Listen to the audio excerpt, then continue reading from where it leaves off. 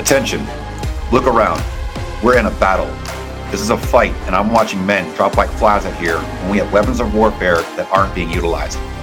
Your faith is your shield, but you've been beaten, bruised, and broken on the journey. May I remind you that you were born to be a warrior. Unlike the belt-fed automatic weapon that may run out of ammo, the Bible is your endless supply of full mags to be used against the enemy. I'm Steve Petrosky, a fellow brother, inviting you to take your place in the front line, lock shields, and take the kingdom of God by force. Suit up in the full armor of God so we can get some demons' blood on our swords. Let's move out. Here we go. War Pigs are SP at this time. Wheels up. Moving out. All right, so last episode we covered a lot about identity, how it's under attack, and what your identity, kind of like what it should be in general. I'm not going to tell you what your identity should be. But we also talked about going to God and seeing what he says your identity should be. So generally, what I was saying was that you are, well, it's not about what I was saying. What the Bible's saying is you're fearfully and wonderfully made for a mission, right? So then how are you supposed to understand what that mission is? Or if you have trouble believing that you're fearfully and wonderfully made specifically for a purpose and that you're loved, what are you going to do about that? Right? So we got to get the comms open. We got to get the channels up. We got to be able to hear. So this is what it's going to get as whatever. How do you say it? It's a kind of confusing subject, right? So I was a bit of a comms guy in my time in the military, and there's a lot to it.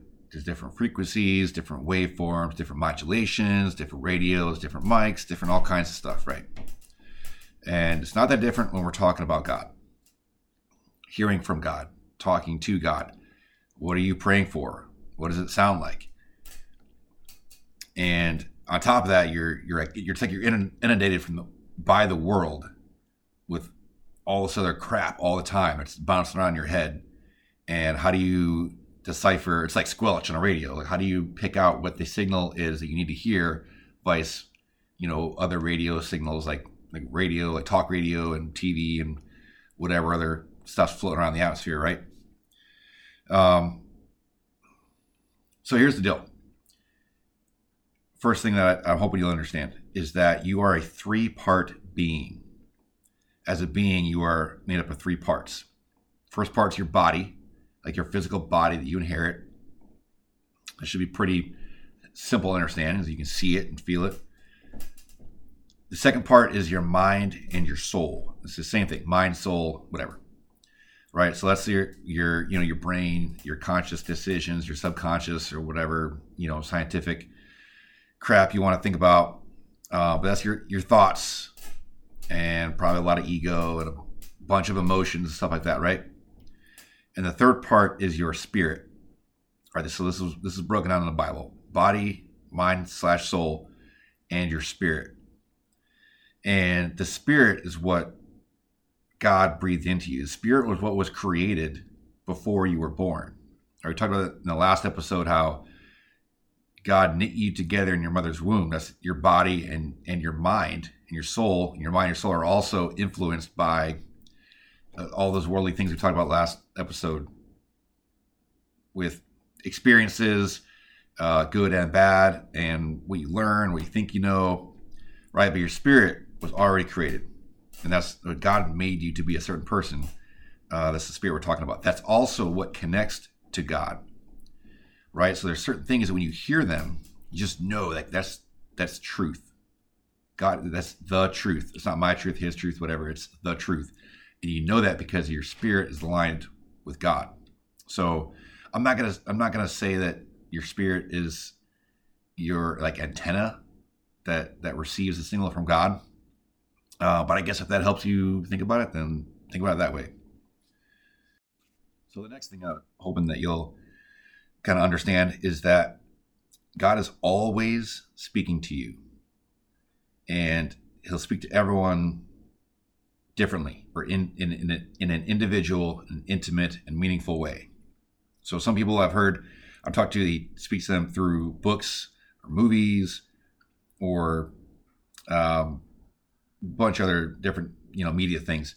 But there's also ways such as visions, dreams, obviously reading the Bible. Sometimes I'll just have like a Bible verse pop in your head, and you read it, and it'll just be like exactly what you needed. And I've heard of some other people where God enjoys speaking to them in different languages. They'll hear in their spirit a word or a phrase, and then they got to go look it up, right?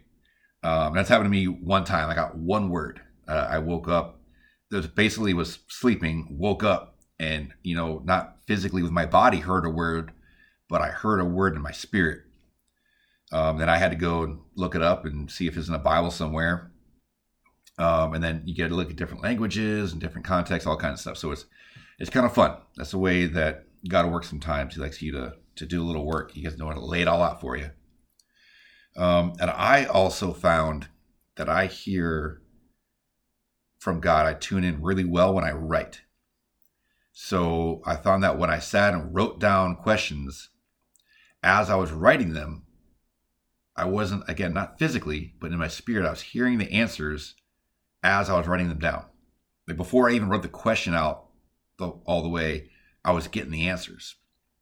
It's also really great to write down all this stuff, because you almost like forget it sometimes. Like you forget, no matter how profound or true or impactful what you heard was, you kind of forget it after so long. So it's awesome. You can go back and like, oh yeah, like that makes more sense now when he said that.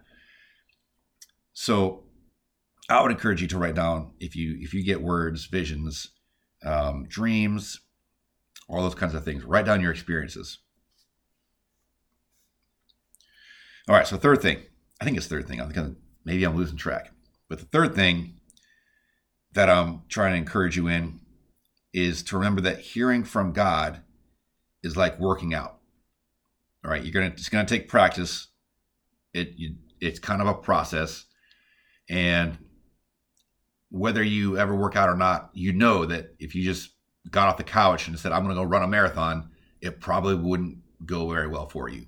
Right? There's a lot of training, workup, building, adjusting, tuning, all kinds of things that they need to happen before you can be competitive and running a marathon. Well, it's the same thing.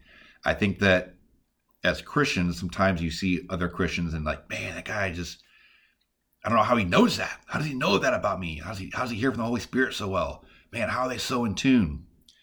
Right? Well, it's a process. It's a lifetime. And there's a verse that Paul writes, and I don't know it because I don't remember verses off the top of my head very well, but it says to pray continually. And I think it's like probably NIV version, the New International Version. But when you look at that same verse in the Passion Translation, it says to make your life a prayer. So I thought this is an awesome way of looking at it, where like you shouldn't have prayer time, but man, can you turn your life into a prayer? And I also know some people that they go to the depth that I never even thought about before. And I'm talking about they're making spaghetti sauce. And they'll say, what do you think, Lord? Do you think a little more salt in this? You think a little more oregano?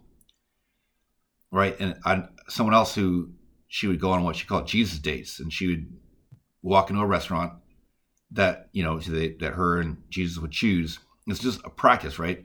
And she'd say, Jesus, where do you want to sit? And she wouldn't sit down until she felt like she knew where Jesus wanted to sit. Like what's he who's picking, right? So maybe, I don't know, you think it's weird, but so what? It's a way of practicing and working through that thing, those things. All right, so it's a process. It's going to take a while. So don't think that you're just going to necessarily pray and just start hearing God speak to you, but it will happen. I would encourage you, this is all from my own experience, to ask simple questions and give yourself lots of time to hear the answer, even up to like 30 minutes to hear an answer for a simple question. So I had to start off with, Jesus, do you love me? Like, I'm talking that simple, something you already know the answer to. All right. So then I was sitting there and it's like, I would hear like a yes and I hear a no. What was that? No, was that Jesus or was that me? No, I hear yes again. Okay. So I would submit to you that the yes or no questions are kind of tough. It's probably a little easier if you have a little more profound question. But how do you know if that's the Holy Spirit, if that's Jesus talking to you, if that's God talking to you, or if that's just your own mind running around? And one of the things that I found is that you will hear things phrased a way that you don't talk that way.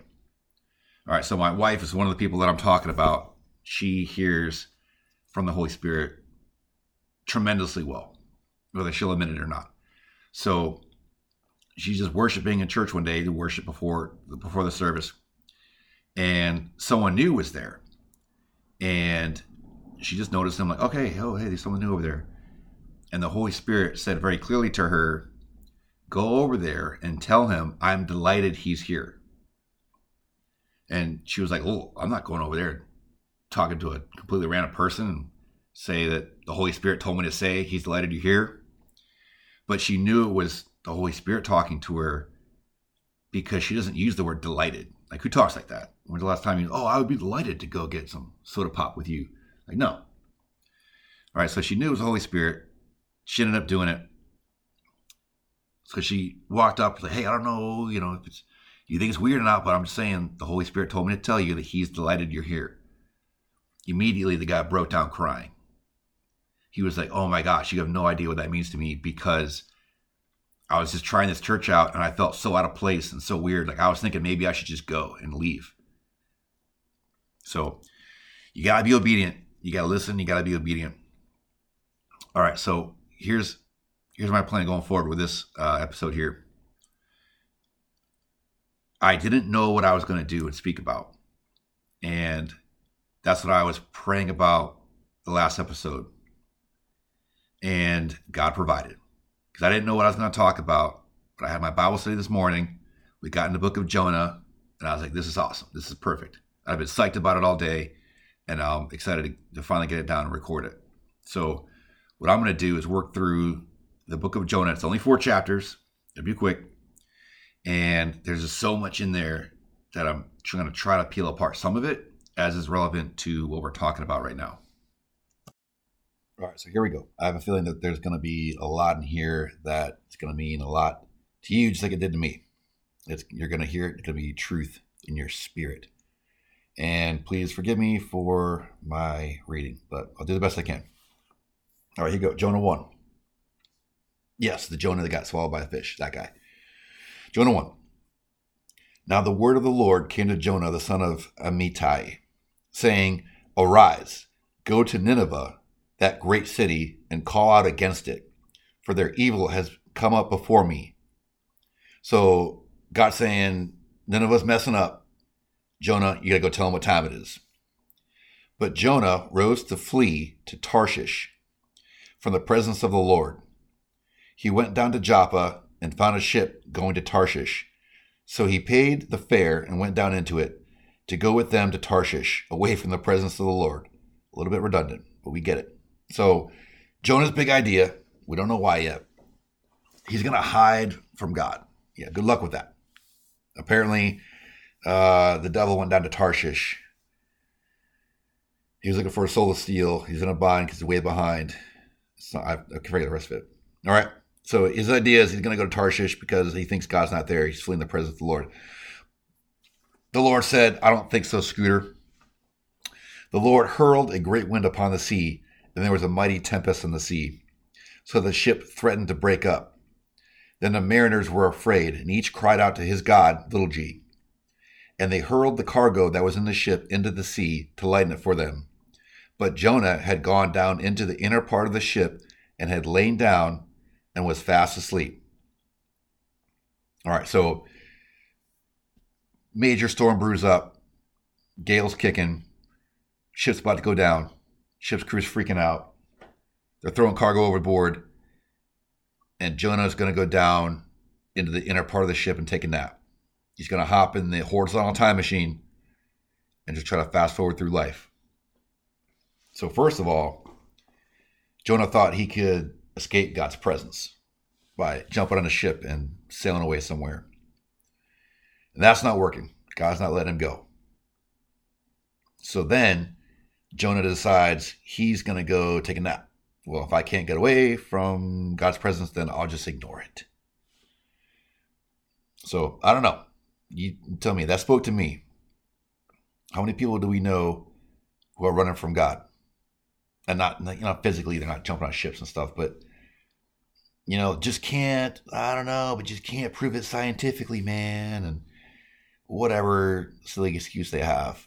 Well, I don't get it, but like hurricanes, man, why does God let bad things happen to good people? Stuff like that. They're running from God. And if they can't get away from him, which you can't, no one can, then they'll just ignore him. Right? Then, yeah, it's whatever, man. There's probably a God, but I don't think he cares. And I don't care. It's whatever. It's fine. Right, so that spoke to me. Jonah's messing up pretty good here. So we'll continue. So the captain came and said to him, "What do you mean, you sleeper? Arise, call out to your God. Perhaps the God will give a thought to us that we may not perish." And they said to one another, these are all the sailors, they said to one another, "Come, let us cast lots, that we may know on whose account this evil has come upon us." So they cast lots, and the lot fell on Jonah. They said to him, so he's ousted now. Now they know it's his fault. "Tell us on whose account this evil has come upon us. What is your occupation? Where do you come from? What's your country? And of what people are you?" And he said to them, "I am a Hebrew. I fear the Lord, the God of heaven, who made the sea and the dry land." And the men were exceedingly afraid and said to him, "What is this that you have done?" For the men knew that he was fleeing from the presence of the Lord, because he had told them. Then they said to him, "What shall we do that the sea may quiet down for us?" For the sea grew more and more tempestuous. It's just getting worse and worse. He said to them, "Pick me up and hurl me into the sea. Then the sea will quiet down for you. For I know it is because of me that this great tempest has come upon you." Nevertheless, the men rowed hard to get back to dry land, but they could not, for the sea grew more and more tempestuous against them. All right, so this is the second part that really spoke to me. They're freaking out. They figure out it's Jonah, and they ask him, "What do we got to do so this thing stops?" And he said to them, "Pick me up and hurl me into the sea. Toss me overboard, and then you'll be fine." So, but then it says, nevertheless, the men rowed hard to get back to dry land. All right, so put this in your own perspective for you. In your life, are you on a ship that's in the middle of a storm? Everything's going crazy. This is not good. It's time to freak out. Everyone panic. And someone says, "This is what you got to do for all this to stop." Right? And you're putting faith in what Jonah's saying. He says, "Throw me overboard." They say, "No, you know what? We can handle it on our own strength, by our own strength. We're just going to row even harder. We're just going to work harder. You just got to be smarter. You just got to manage your time better. You just got to stop doing these bad things. And that'll solve all the problems in your life." Right? So people take these things on board and what these things, whatever things.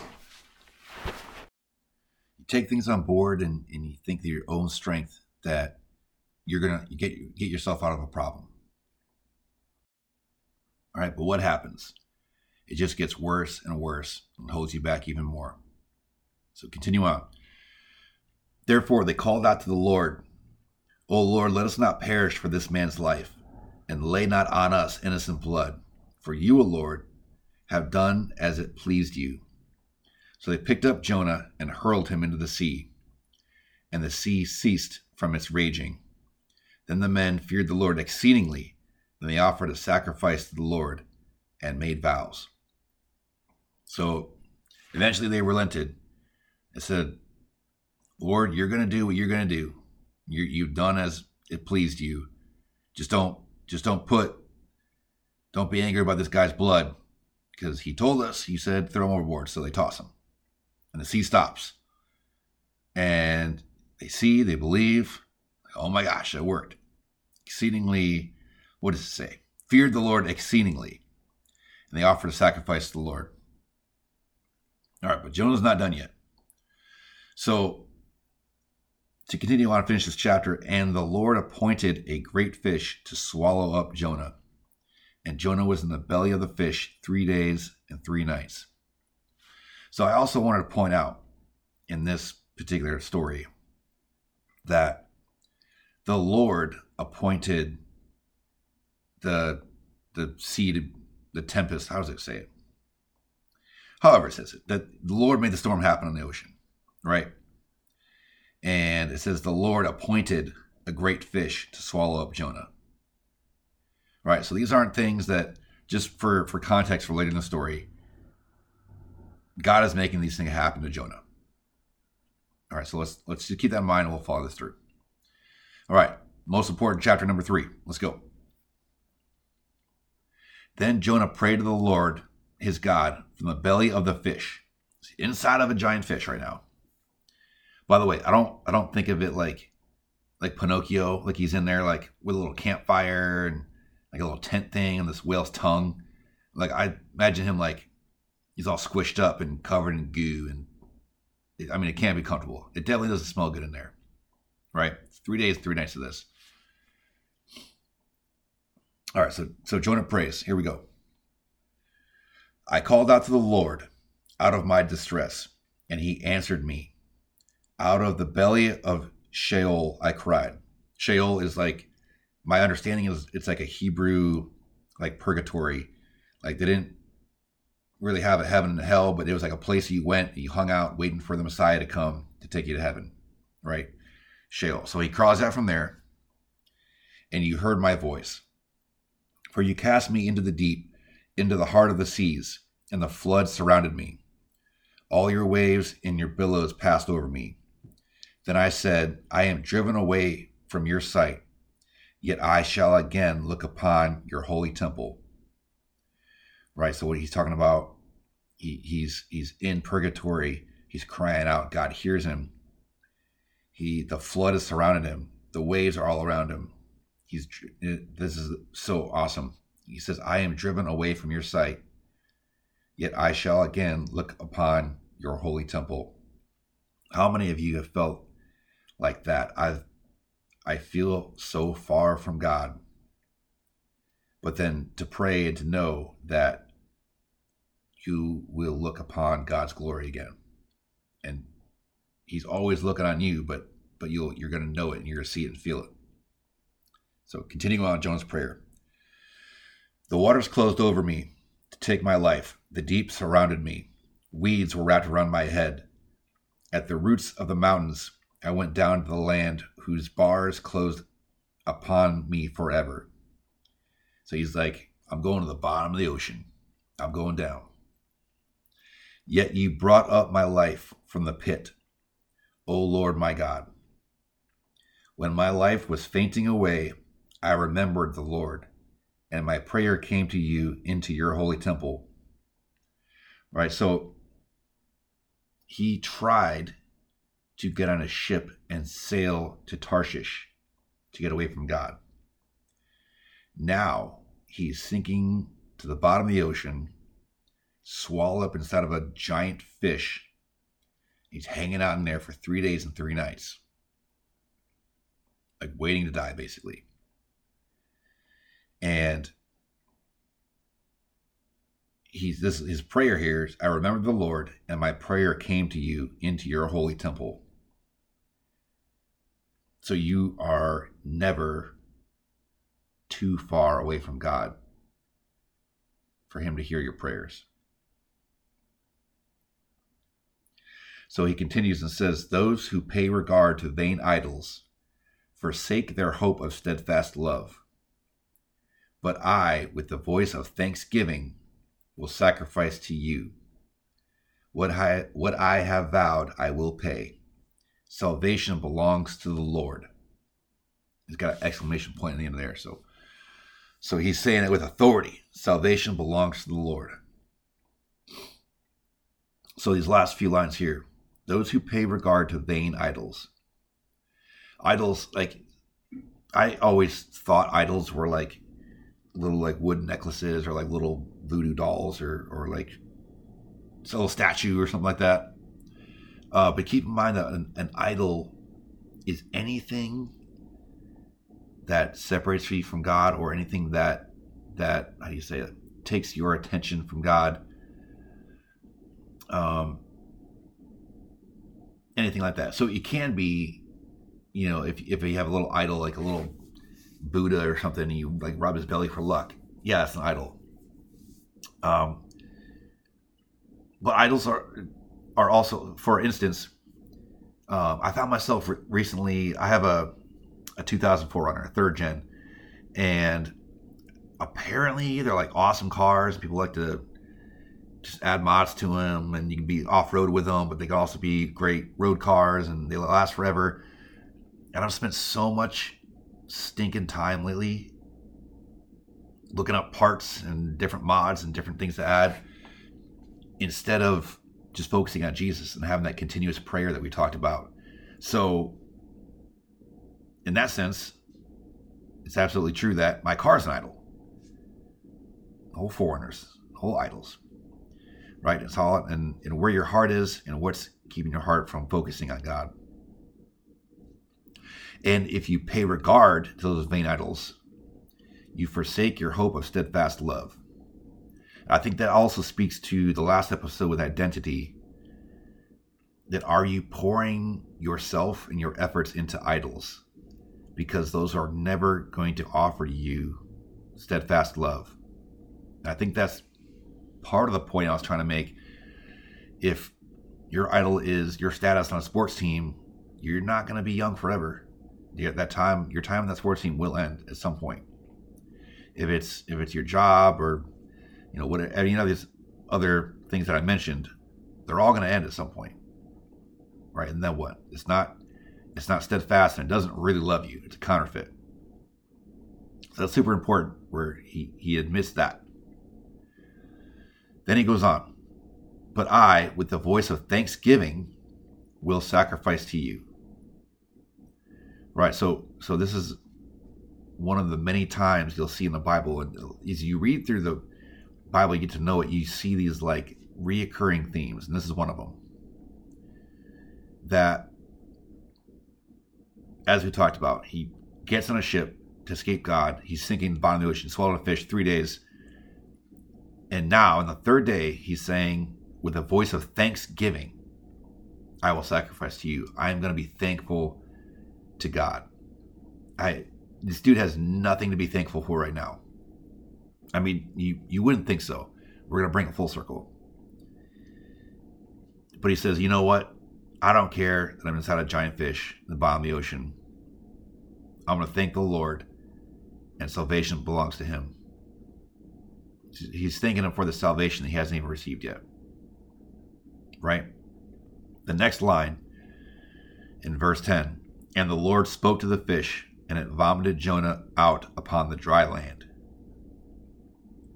So it makes it pretty clear right there that when Jonah prays this, it's kind of exactly what God was looking for. And he says, okay, that's enough.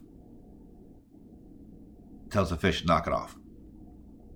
All right, so that's the kind of biggest takeaway that I want to get out of this, was that Jonah wasn't inside this fish saying 8 Our Fathers and 10 Hail Marys or praying the rosary, or he didn't have the specific kind of words he needed to say, and it wasn't about whatever. It wasn't some superficial thing. But the most important thing that it was about was Jonah aligning his heart with God's.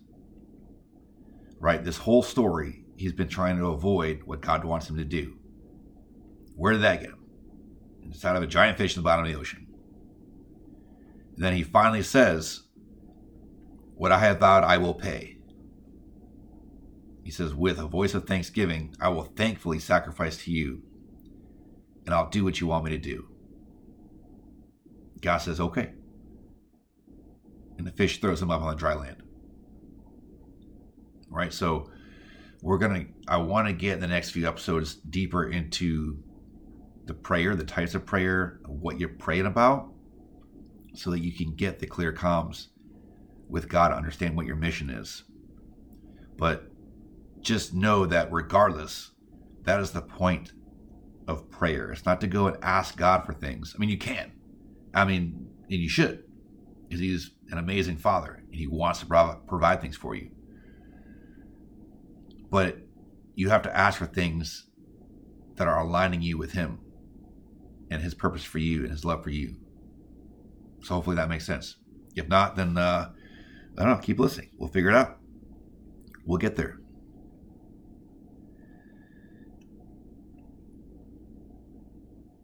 Hey, before we move on, so this is interesting. I'm getting a sense. So this is me hearing from God right now. I'm getting a sense right now that I didn't pray before I started all this. So I'm going to pray right now. Lord, please don't let this be a dumpster fire. Please just let something that I'm saying into this microphone be heard by someone, and that it would be somehow impactful to them on a personal level, that you would speak through my words to these people. And Lord, I'm just praying that I'm just showing up and trying to be obedient to what you will have for me. And I pray that you just use that for your purposes and for your glory, that it would all glorify you and not me, in Jesus' name. All right. By the way, God exists outside of time. He doesn't really care about time. So it's never like too late to pray, you know? So I prayed just now, but that'll bless the beginning of this message as well. He knew I was going to go back and pray. Anyways, here we go. Last chapter. We'll wrap this up. So he gets thrown on the beach, thrown out of the fish on the beach. Then the word of the Lord came to Jonah the second time, second chance, bro, saying, arise, go to Nineveh, that great city, and call out against it the message that I tell you. So this is another theme you'll see all the time in the Bible. He doesn't tell them what the message is necessarily. He just says, you're going to go to the city, and I'll tell you what to tell them when you get there. And that's something that it's a theme in the Bible, but it's also a theme. That's how God speaks. That's how I don't know how else to say it, but that's how he enjoys to communicate. He just loves your obedience. But he's not trying to like be conniving, right? Like, oh, just go there and like, I'll tell you when you get there, you'll figure it out. But it's like a joy for him, because he knows that you're going to be excited. That, like, when you see what he's got in mind for you, you're going to be blown away. So by being obedient, like, cool, I'll go there, I'll tell him what you got to tell him, and then watch what happens. So Jonah arose and went to Nineveh, according to the word of the Lord. Now Nineveh was an exceedingly great city, 3 days' journey in breadth. So apparently it'd take you 3 days to walk across the city. That's pretty big. Jonah began to go into the city, going a day's journey. And he called out. So this is what he's saying. Yet 40 days, and Nineveh shall be overthrown.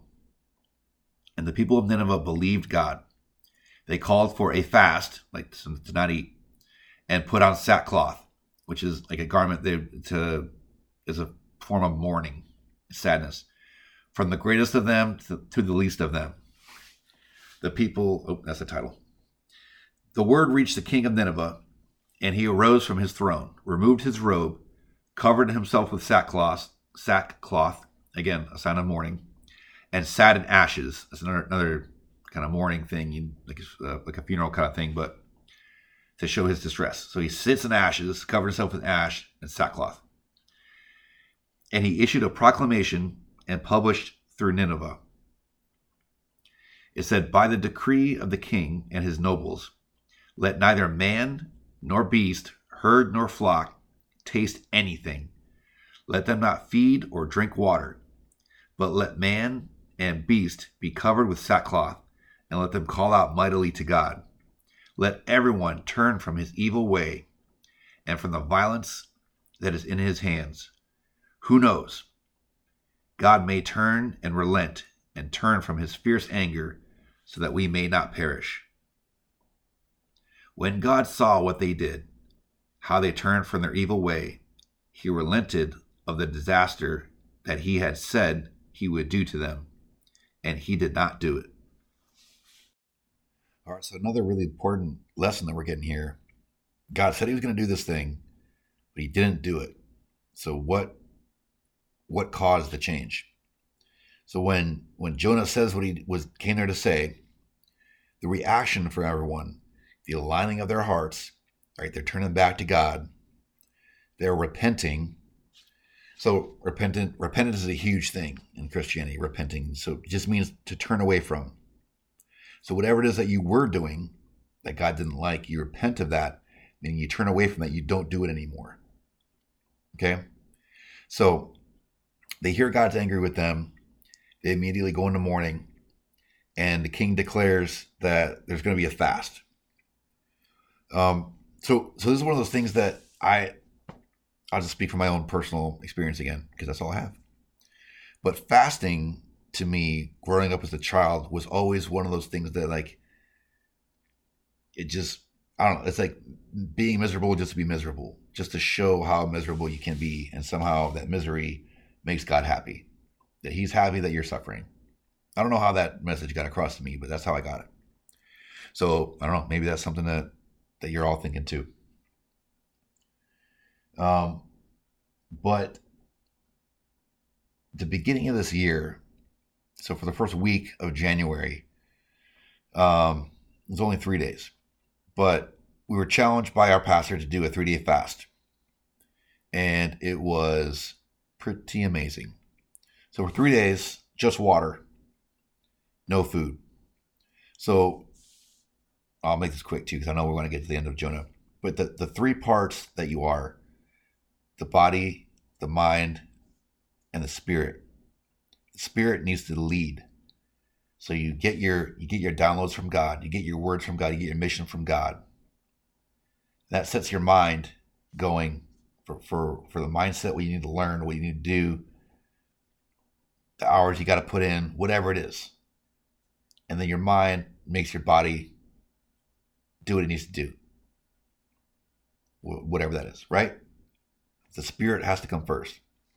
So what we've done in, I guess, I don't know if it's a Western society or America, one of the two, is we just discount the spirit altogether. You're just body and mind, right? All these health things are all like body and mind synergy and crap. And you think your mind's in charge. But then when it comes to eating, doing a fast, I had no idea, but man, my body is in charge a lot. What do I mean by that? My body's in charge. Because typically, my wife will tell you, I get very hangry. If I don't eat, I get very angry. And I think that it's okay to treat other people like crap because I haven't eaten anything yet. Because my blood glucose is low. Because my head hurts. Because my stomach's rumbling.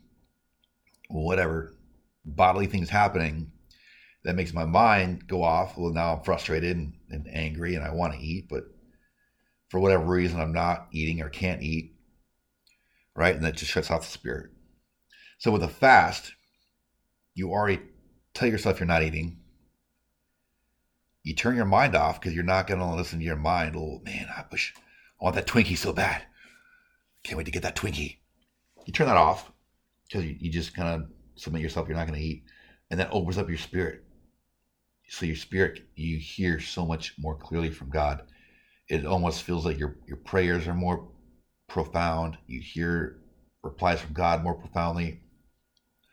And you don't, man, I'm telling you, like when you just try it, or just think about it.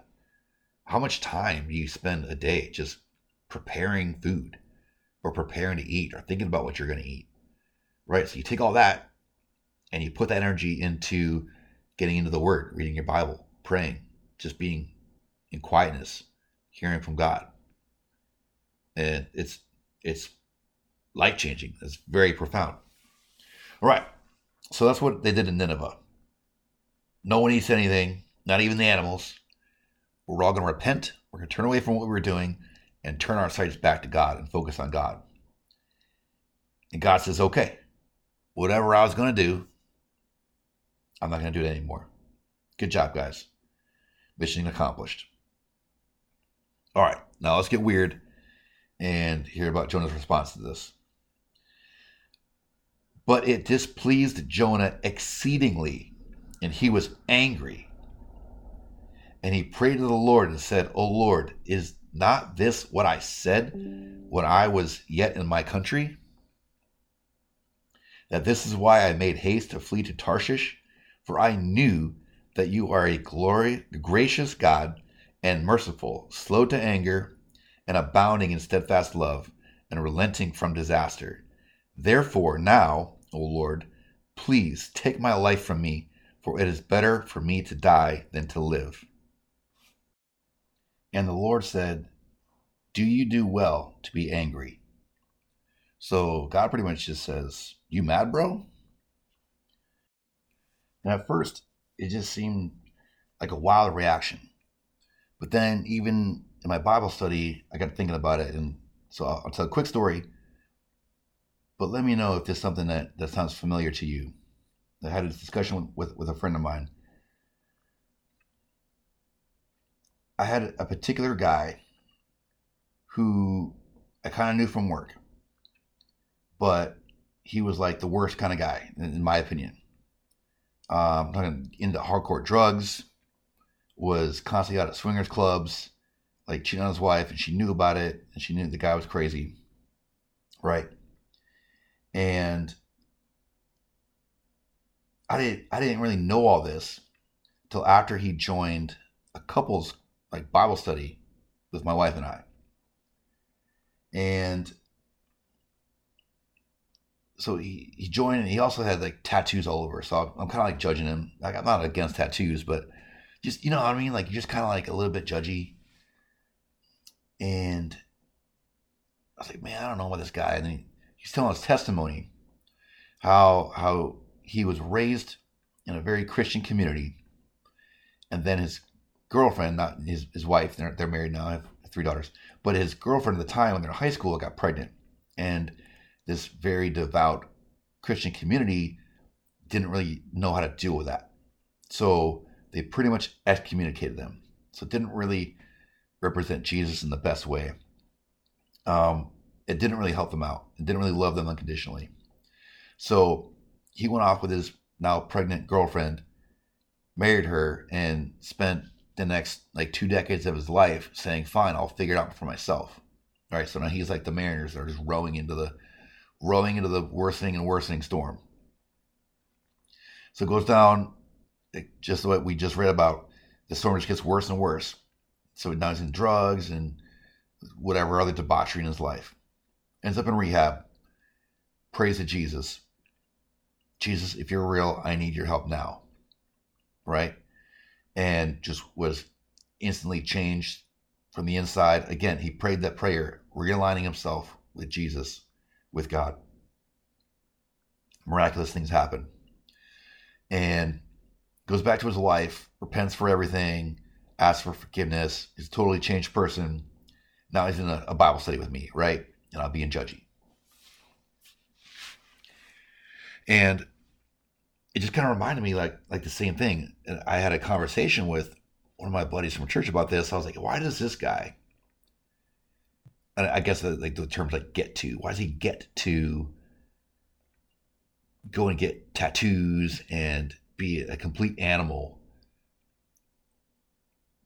like drinking, doing drugs, just the worst things in life. And now he's held up like this poster child at church. Why is he put on this pedestal? Like, dude, I've been here the whole time. I never did drugs. I never did any of that stuff. Like, what the heck, bro? So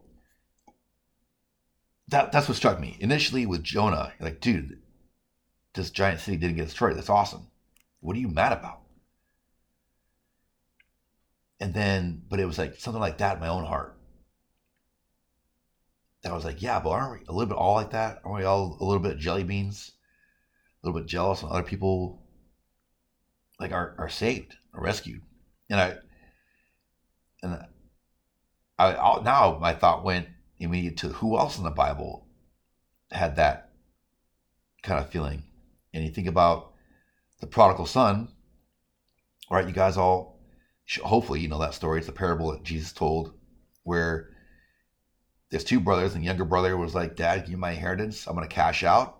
He goes out and lives a crazy, terrible life, blows all his money. He's sleeping with pigs and comes, dragging himself back. And the dad gives him the ring, gives him the code. He slaughters the fattened calf. Like, we're going to throw a party. My son's back. It's so great. But he's got this brother who's like, Dad, W the F. I've been here the whole time. Come on, dude. Like, what's going on? So it's just something to keep in mind, to look at yourself, like, I'm not supposed to be that brother. I'm supposed to be the other brother. It's not about this other guy and how the church sees him. Like, worry about yourself, God wants to give all that to you too. And the thing too is, like, if God's more glorified by this guy's life changing than by yours, then good on him. Great. You got nothing to be mad about. All right. But Jonah's got something to be mad about. I don't know what it is. So he went out of the city and sat east of the city and made a booth for himself there. He sat it in the shade till he should see what would become of the city. So he's sitting in his booth, he's watching the city to see what's going to happen. Now the Lord God appointed a plant and made it grow up over Jonah, that it might be a shade over his head, to save him from his discomfort. So Jonah was exceedingly glad because of the plant. See how God's still there, even though Jonah's just being a total stinky poop bee butt right now. It's like my 3-year-old talk, stinky butt. But God, he's still there. He's still like, come on, dude. Here's this plant. Have some shade. Take a load off. It's all right. So Jonah was exceedingly glad because of the plant. But when dawn came up the next day, God appointed a worm that attacked the plant so that it withered. When the sun rose, God appointed a scorching east wind, and the sun beat down on the head of Jonah so that he was faint. And he asked that he might die, and said, it is better for me to die than to live. So keep in mind, again, God's appointing a plant to grow and provide him shade. God appointed a worm to eat the plant, kill it. Now the shade's gone. And then God appoints a scorching east wind. The sun beats down on him. Jonah wants to die again. Right? So I think it's just, I don't know. I don't want to like relate it to actually dying. But I do think that there's this victim mentality thing again. Right? Everyone's just, woe is me. Like everyone, but so many people nowadays just seem like they're like, oh, woe is me. It's nothing, always just can't complaining about how heavy their bag of gold is. Like that kind of person. So that's Jonah. So he wants to die again. It's better for me to die than to live. But God said to Jonah, do you do well to be angry for the plant? And he said, yes, I do well to be angry enough to die. So Jonah he's just over the top right now. He's so angry that this plant died. The shade's gone. It's hot. The city didn't blow up like I thought it was going to. All right, so I'm so angry. I would just kill me. And the Lord said, you pity the plant for which you did not labor, nor did you make it grow, which came into being in a night and perished in a night. And should I not pity Nineveh, the great city, in which there are more than 120,000 persons who do not know their right hand from their left, and also much cattle. And that's it. The book ends right there, right? But what's God asking Jonah right now? He's like, dude, you're angry about this plant because it provided you shade for one day. I made the plant grow. I took the plant away. I made the winds. I made all the stuff. You didn't do anything, but you're mad about this plant, right? So he's saying, if you're mad about this one plant you didn't even have anything to do with, you don't think I'm going to worry about a city with 120,000 people in it, and they don't know their right hand from their left? So it wasn't about saving the city, right? God had control over that. But we all have free will. God gave us all free will. And he wanted that city to know the right hand from the left, meaning he wanted them to know who he was and turn back to him. All right, so big picture here. Bring it back full circle. Take it back to the beginning of the story. This was God's intent the whole time, to bring a massive city of more than 120,000 people back to him and be realigned with him. To do that, he wanted Jonah to just go and just say the things that God wanted him to say. And the whole time, he was trying to avoid God's presence. He was trying to ignore him. He's trying to reason his way out of what's going on. Finally aligns his heart with God's. Does what God asked of him. And turns the city, this massive city, back to God. Right?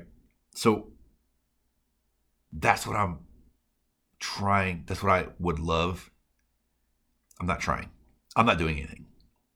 But I just would love for you to see for yourself in your own life, to hear from God, to know that he's got a Nineveh for you. He's got something bigger than Nineveh for you. And his plan to turn hundreds of thousands of people back to him, to know his love for them, it involves you. And he needs you to listen to him, to hear him, to be obedient. And even if you got a poopy attitude the whole time, he's still going to do what he says he's going to do. Right? So I just want to encourage you to keep praying, keep finding quiet time. And I mean, you don't have to go like hide out in your room for like an hour and a half in the dark. Like whatever time you have, any moment you have, it's quiet, you have a free thought, just give it to Jesus. Meaning like just think about him. What does he mean to you? And I encourage you to continue to ask questions and wait on the answers. All right, so those are my two favorite questions to start with. One, Jesus, do you love me? And wait for an answer other than just yes. And see how blown away you are by that answer. Number two,